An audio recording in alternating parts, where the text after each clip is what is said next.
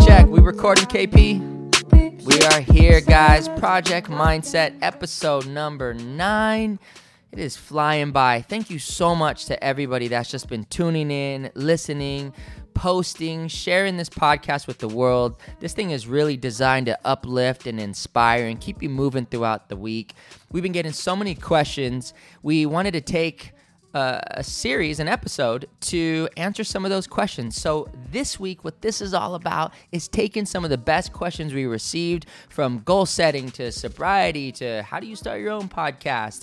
And we're going to continue doing this throughout the week. So thank you so much to everybody who sent some questions over. We're going to keep this thing moving. As always, please share it with your community of people. Let us know what we could do to improve it. And I hope you enjoy this episode, Project Mindset Listener Questions. All right, check. 1 2 1 2. Man, my mom's called me 2 times in a row. Yes, mother. What's up? I'm in the middle of recording something. Oh, man, okay. I was just saying, how do I quickly take a picture? I'm listening to your Abby interview. Uh-huh. How do I post it on your Instagram? Wow. It's really cool. That was like the best one. KP, are you recording? Can we put this on? This is going to be one of our stories. So, question number 1 for the listeners. So, guys, this is live and direct. We are recording Project Mindset episode number 9. And this is for our friends, our listeners. And while we're in the middle of recording this, I get a call from my amazing mom. If you guys have not, by the way, listened to my mom's podcast, she's one of the first people I interviewed. Make sure to listen to her. She drops major fire. And we just got our very first listener question.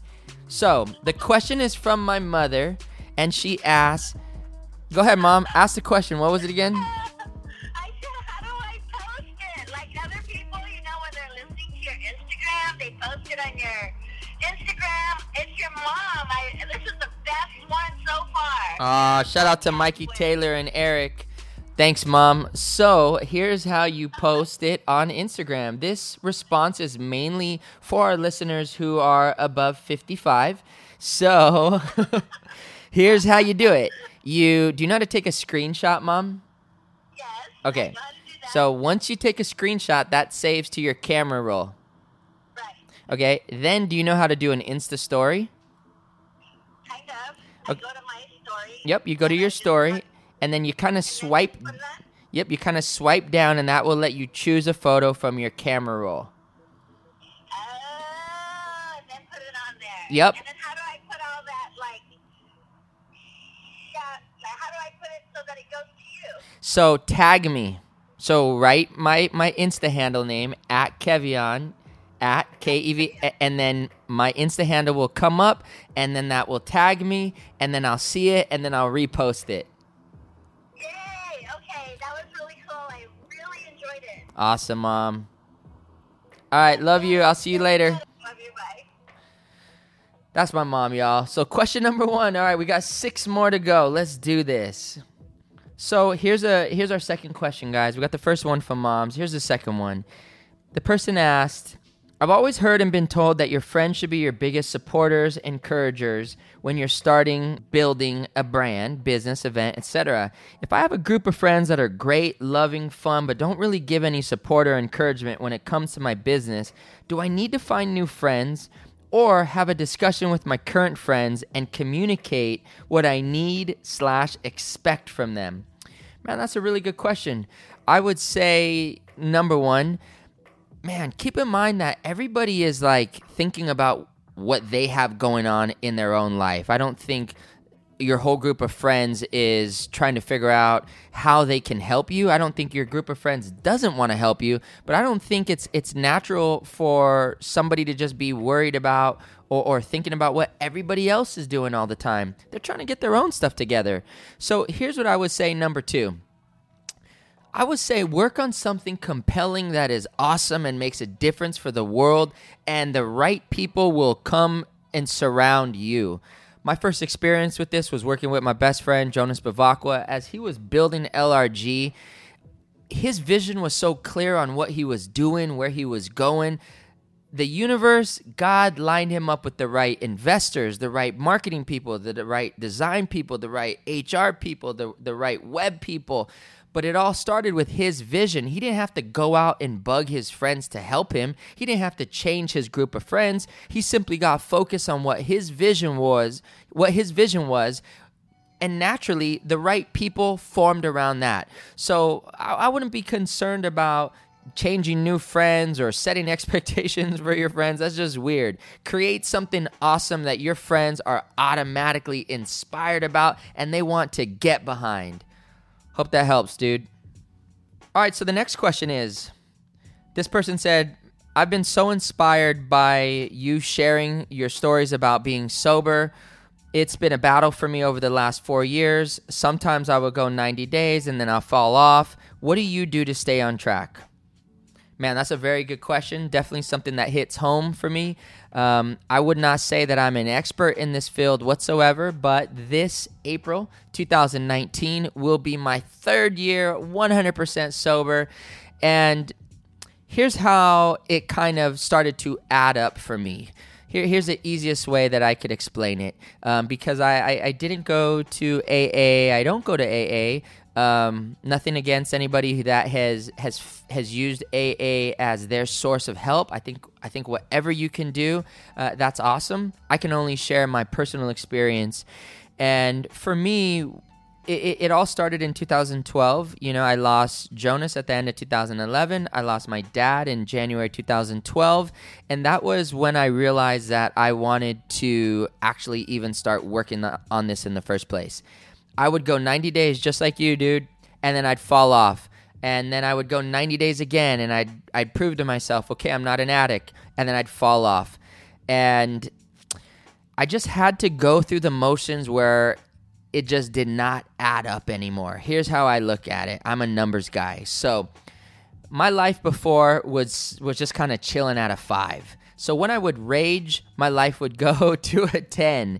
And when I'd fall off in the morning, it would drop down to a 2 and a 3 when I have that hangover. Well, that's only a 2 to 3 point drop, but a 5-point high. So my drop is only half as bad as my high. So I kept getting stuck in this thing where I kept getting drawn back to raging and getting faded. And what happened was I reached a point where I hit 9 months. And my life got so good in that 9 months that when I fell off after that 9 months, it was not adding up anymore. And so here's how I looked at it. I got my life at a sober level to a 7. So I raged and I went to a 10. That's a 3-point jump. But the next day, I went down to a 2. That's a 5-point drop. So now my drop was like twice as bad as my high, and it just wasn't adding up anymore. And I guess all I could say is you've got to find a way to discover something in your life that is better than any high, any rage, any partying experience you've ever had. Because if you don't, you're always going to look back to those moments when you were going off and you were partying, and that's all I've done. And I could say that the moments that I've had with my wife, with my family, in my career, in my health, in my relationship with God, far surpass all the crazy partying that I've done with my life. And I'm also highly aware that I could fall off at any time. And so because I'm aware of that, that keeps me in check. The conversations still come up. Just a couple months ago, I had this ridiculous thought in my head that on the way to my men's group in Big Bear, I would have 4 hours to myself on that drive. And I could not stop thinking, because everywhere you look, there's a billboard about weed somewhere. I could not stop thinking, you know what? Maybe I should get lifted on the way to my men's group. How ridiculous does that sound? So what did I do? I told some of my friends that I lean on for my help with sobriety, and I really have three main ones. My dude Carter Kaufman, my dude Cesar Vasquez, and my boy Richard Mulder. I told every single one of those guys about these stupid thoughts in my head, and every single one of them gave me some insight. And then most importantly, when I got in my car on the way to Big Bear, I had some of my crew with me. So thank you to my crew for keeping me on point. And that's all I could say about that department is you got to be ready for it. You got to be able to find a way to make your life more awesome without it. And then number 3, keep it real with your close circle of friends. Have people around you that you can count on to keep you in check. Hope that helps. All right, cool. Hey, Kev, thank you so much for all the positive insight you're constantly putting out. I really appreciate it. Here's my question. I'm new in real estate. What do you think are some of the best things that I could do to get going? I've been having some challenges getting it off the ground. What do you recommend? Well, that is a question that I get about 5 times a day. Here's the first thing that I would recommend. If for those of you who are just getting into real estate, here's the reality of it. You got to look at the state of this industry. There is an 85% failure rate in real estate. I believe that the reason for that failure comes down to 2 things. Number 1, a lack of proper understanding of the sales game. Number 1, a lack of proper understanding of the sales game.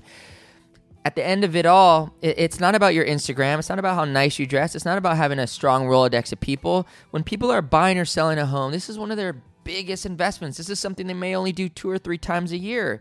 The chances of putting that investment in your hands, if you don't know what you're doing or how to properly convey that you have confidence, you're not going to get the sale. You're going to be part of that 85% statistic. So number 1, learn how to sell. Learn how to sell. Learn the proper understanding of what the sales process is all about. What's the sales process all about? I'll break it down for you in 4 to 5 steps. Number 1, get into rapport. Without rapport, no sale is possible. Take some time. Figure out what is rapport even. If you don't know what rapport is, you shouldn't be in sales in the first place. Number 2, qualify. Learn what it takes to qualify a lead. When you don't know how to qualify somebody, next thing you know, you're dealing with somebody that's nowhere close to even being able to buy or sell. You're wasting a lot of time. Number 3, present. Learn how to present your product and your unique value proposition. Number 4, handle objections. You have to know that when you go into sales, there are going to be objections. I never seen your name before. I never heard of your company. Will you cut your commission? My friend's in the business. I'm going to wait till next year. Know the art of handling objections. And number 5, close again. Close again. If you lack the ability to be able to tell somebody, thank you so much for this time sitting down with you. I'm inspired about making this happen. Why don't you go ahead and sign the contract and let's get the game started. If you don't know how to actually do that piece, you're going to get caught. You're going to get caught in what's called the real estate friend zone. You're going to have a bunch of friends who call you up and say, man, thank you for all the info you've been sending me the last 9 months. Yeah, we just actually closed escrow on our house. Ouch. So learn to close. Hope that helps. All right, question number 4. So I've been reading a lot about affirmations and I'm starting to read books on positivity and I'm really enjoying your podcast.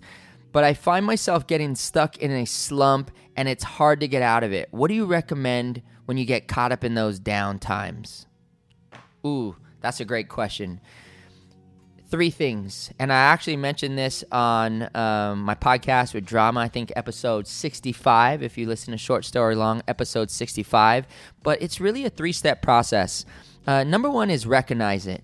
Recognize that you're in a funk. Catch it, right? I always track how I feel on a scale of 1 to 10. I know when I'm a 6. When I'm a 6, and I try to live my life 7 up. It's a 7 up game. When my life is at a 6, I can feel it. Something's up. Maybe it's because of traffic. Maybe it's because of an argument. Maybe it's because of a deal that fall apart. But the bottom line is I can feel it in my soul, and I usually have to call somebody and work it out, a.k.a. recognize it. Recognize it. Catch yourself. Step 2, realize the real lies, right? Realize the real lies. What I mean by that is usually we're stuck in traffic, and that's the only reality. but we come up with a lie called, I'm always getting stuck places in my life. Why am I such an idiot? Why am I such a loser? And it's like, whoa, chill. You're just stuck in traffic. Or something else. You're walking out of your house, you spill coffee on your shirt. Oh my gosh, this whole day is going down the drain, blah, blah, blah, blah, blah, blah. Or maybe it's something major. Maybe you're going through a breakup. Maybe you're going through a sincere hardship with your family. The bottom line is you have to be able to separate reality from the lie. That's why I call it realize the real lies. Find a way to differentiate what's reality from this thing and what's the lie. I'll give you guys an example. When I was 17, I got the news that I was going to be a father, and it was one of the scariest things I could possibly imagine. And I told myself, your life's over, dude. You're literally never going to have fun ever again. And that was so real for me in that moment. I went to a place called Landmark Education, and Landmark helped me separate reality from the real lie. And I realized that the true reality is that there's going to be a life coming to this earth that I'm going to need to provide for and spend time with if I'm a good human being. And that's the only reality of that. And I could create a new reality. And this is where step 3 is: recreate. You have to be able to recreate and create something that overcomes that make-believe lie. And at that time, 17, I created the new reality of faith, courage, freedom, joy, fun as a father. And when you speak something into existence like that, it becomes real. And it's so crazy to think, because tomorrow, my son Elijah turns 18 years old, and he literally has been one of the most legendary just blessings in my life. He inspires me. He encourages me. He's such an amazing bigger brother to Kaizen and Azella, and he's become such an amazing leader. He's become really the foundation of so much of my drive to be a better human being. Would that have all have occurred if I stayed in that fear, that worry, that doubt? Probably not. So when you're going through a slump, recognize it. Realize the real lies and recreate it.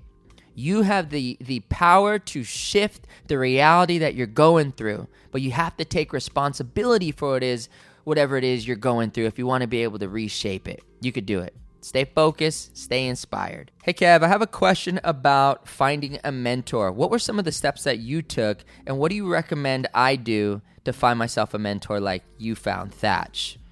Woo, that's a great question. Reminds me of this quote: when the student is ready, the teacher appears. I think first and foremost is you have to figure out what is it that you want to do, right? Because what it is you want to do will help you determine what kind of mentor you need. Are you looking to excel somewhere in real estate? Are you looking to excel somewhere in music, fashion, finance? What is it that you need a mentor for? Is it your physical fitness? Is it your role as a parent? So step 1 is figure out what you want to do, where you want to go. Because I don't think it's a mentor's job to figure that out for you. So figure out where you're going. Number 2, find a way to provide value for that mentor.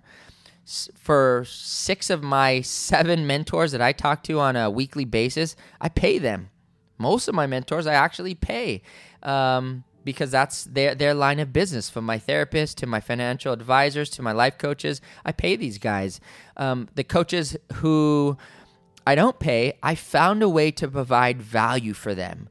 My first initial real estate coaches, I would go out and I would pass out flyers for them. I would get their coffee. I would pick up their dry cleaning. It's kind of crazy the amount of texts that I get from aspiring agents or just young people who get annoyed that I'm not able to go and get coffee with them just because they asked and sent me a DM. The reality is I'm really busy, and although I would love to sit around and have coffee all day long, I'm running a very big business. I've got a family. I've got a whole coaching company of people that rely on me to help them. So if you want to really find a mentor, number 1, figure out where you want to do, where you're going. Number 2, go find a way to make a difference for that person. Do something impactful for that person, and naturally, I think they'll be inspired to help you back. All right, here's a good one. I've been working on finding a morning routine, and I've noticed you're very disciplined with yours. What were some of the steps that you took to develop your morning routine? Ooh, that's a good question. All right, so a little secret about my morning routine. Number one, I change it every day. Number two, I keep it very simple. So I used to try to jam literally like 10 things in my morning by the time it was 7 a.m. And then next thing you know, I'd wake up an hour late and I'm like, oh, this day's ruined. So I keep it really simple and I change it every 90 days. And I do not change it within that 90 days. I have to wait. So for me, it's about breaking a sweat first. I would previously try to go into meditation first or prayer first, but I found it really difficult to honestly stay awake. So the first thing that I do is my goal is that I am breaking a sweat within my first 15 minutes of opening my eyes. That's the first thing. And then number two, I time block everything else out. So one of the things that really helps me with my morning routine is I have no communication with literally anybody else for the first 90 days. So I don't check email, I don't check texts, I don't take incoming calls. I got the first 90 minutes of my day for myself and God. So that's my recommendation for that is don't complicate it too much. Keep it really simple. And here's a big tip. Know that it's going to be difficult. Discipline creates freedom. So create it, stick to it, and if you want a little bonus secret, tell 4 or 5 people to it and tell them that you will pay them money if they can catch you off of your morning routine. Accountability works. This is a good one. Hey, Kev, what were some of the steps that you took to start your podcast? I've been wanting to start one, but I'm a little bit lost on how to get it going. Great question. So first of all, shout out to my dude Drama because he was the first person that really had me on his.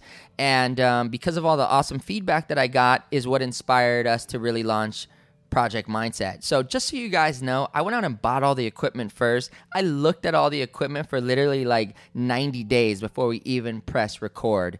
Number one, I would say is come up with your message. What's your intention? What's that unique thing that you're going to be giving to the world? Number two, let go of any kind of agenda. Don't worry about getting sponsorships. Don't worry about it being the next big thing. Just focus on creating something totally awesome that you're going to give to the world with no expectations back. Number three, go to Anchor. Anchor is like seriously the one-stop shop to do it all. They helped us get on all the platforms, Spotify. We're on like 11 different platforms now. If you go to Anchor, you'll be able to find all your answers there. And then most importantly, just start. If you go back to our initial podcast, you'll see the sound's all messed up. We were making all kinds of mistakes. Just do it. Go for it. Screw up. And before you know it, you'll be rocking and rolling.